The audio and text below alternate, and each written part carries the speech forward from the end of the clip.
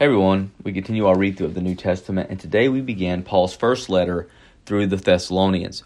Paul wrote this letter to encourage new believers in their faith, to exhort them to godly living, to give them assurance about the eternal state of believers who had died, and to defend the integrity of his ministry as an apostle. Thessalonica, which is referred to as present day Thessaloniki, Greece, was the capital of Roman Macedonia. It was on important trade routes, and Paul, twice identified as the author, visited Thessalonica during his second missionary journey, but was forced to flee because of Jewish opposition there. He sent Timothy to work with the largely Gentile church there, and Timothy brought him good news of their faith.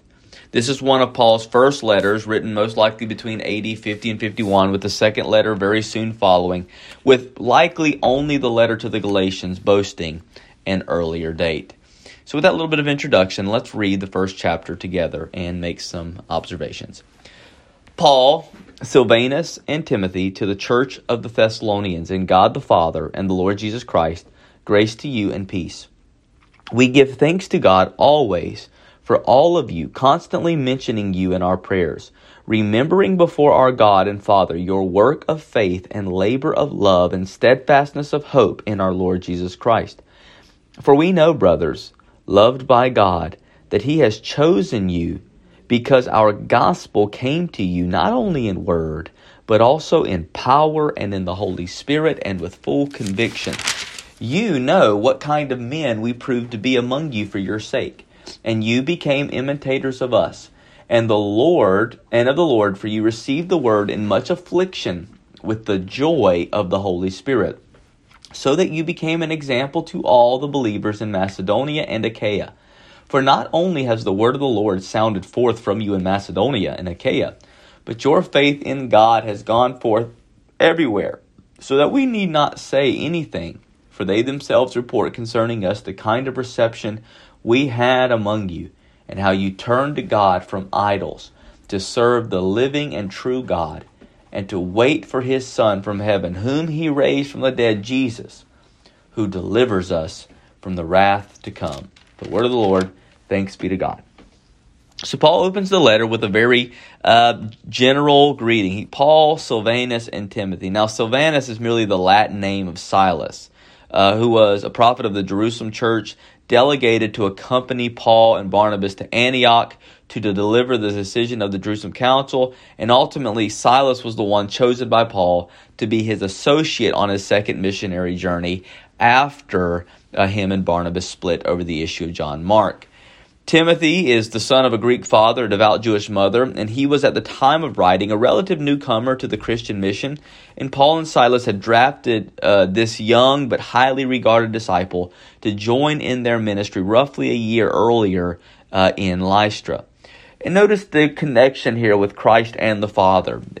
To the church of the Thessalonians, in God the Father and the Lord Jesus Christ, grace to you and peace. This points to the unique intimacy between the Father and the Son, because the church is said to be in both. You are in God the Father. You are in the Lord Jesus Christ. You are in both. You are in the triune Godhead. Grace to you and peace. Those glorious realities of what we have, having been united to God through Christ, right? We have grace from Him and we have peace with Him. Grace from Him, peace with Him.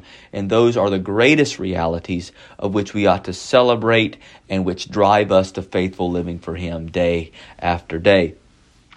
He then lays out what he often does also by giving thanks for the realities of what the Thessalonian believers reflect in their daily lives here, right? And he says, we give thanks to God always for all of you, constantly mentioning you in our prayers, remembering before our God three things: your work of faith, your labor of love, and your steadfastness of hope in our Lord Jesus Christ. You see that theme there that Paul's already laying out: faith, love, and hope, those glorious realities. So the faith of the Thessalonians was of chief concern of Paul, and he is saying how their faith is made evident through their love and through their hope.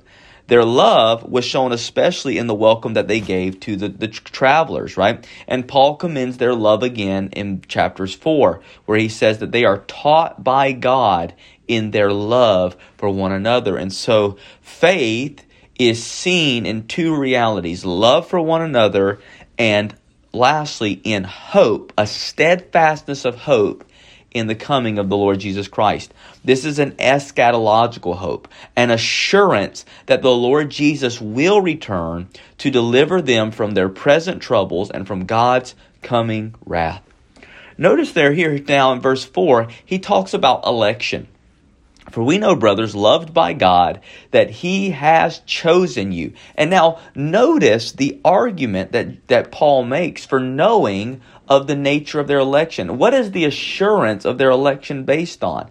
Verse 5, because our gospel came to you not only in word, but also in power and in the Holy Spirit with full conviction. In other words, Paul is not afraid to assure this young, predominantly Gentile congregation that they were elected by God, because Paul sees in them the fruit of God's electing grace manifested in their response to the preaching of the gospel in their early progress and sanctification. So one of the greatest ways to know the fruit of your election is seen directly in how you respond to the Word of God. Does the Word of God come to you in power? Do you feel the Holy Spirit? Does it bring conviction? Does it bring transformation? Does it bring a life that desires to live fully and completely for the Lord your God? Does it manifest faith, love, and hope in you and through you? If that's the case, then that is a fruit of your election, and you can have an assurance of salvation in light of that, right? That fruit reveals the work of God in your life. And that seen further and throughout the rest of the chapter here, where Paul talks about how they sought to be imitators of them and ultimately imitators of Jesus Christ. The Spirit plays an especially prominent role in sustaining the believer who undergoes persecution for Christ.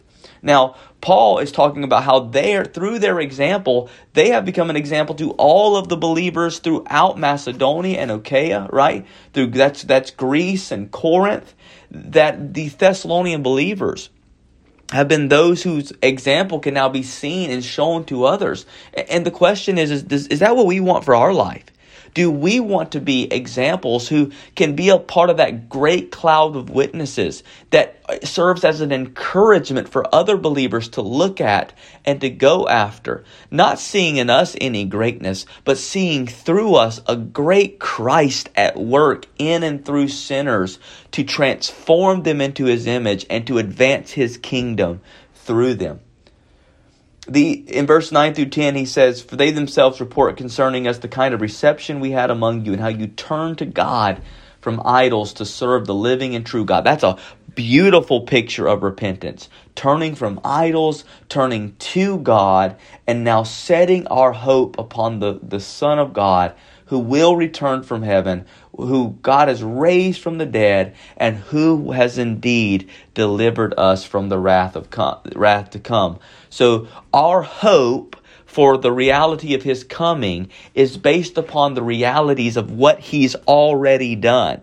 So our hope in Christ is established by a certainty of what He's already accomplished in His first advent.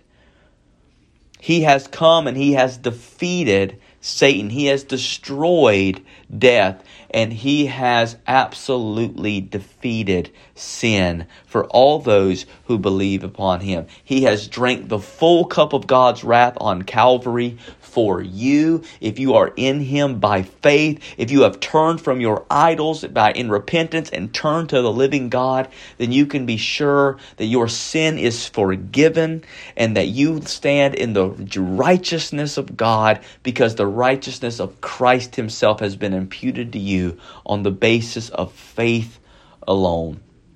And in light of that, you can live day after day, growing in your faith, laboring in love, and remaining steadfast in hope, making sure your election and your calling in Christ Jesus. What a glorious reality the fruits of our life reveal about the root of grace that's been sown in our heart.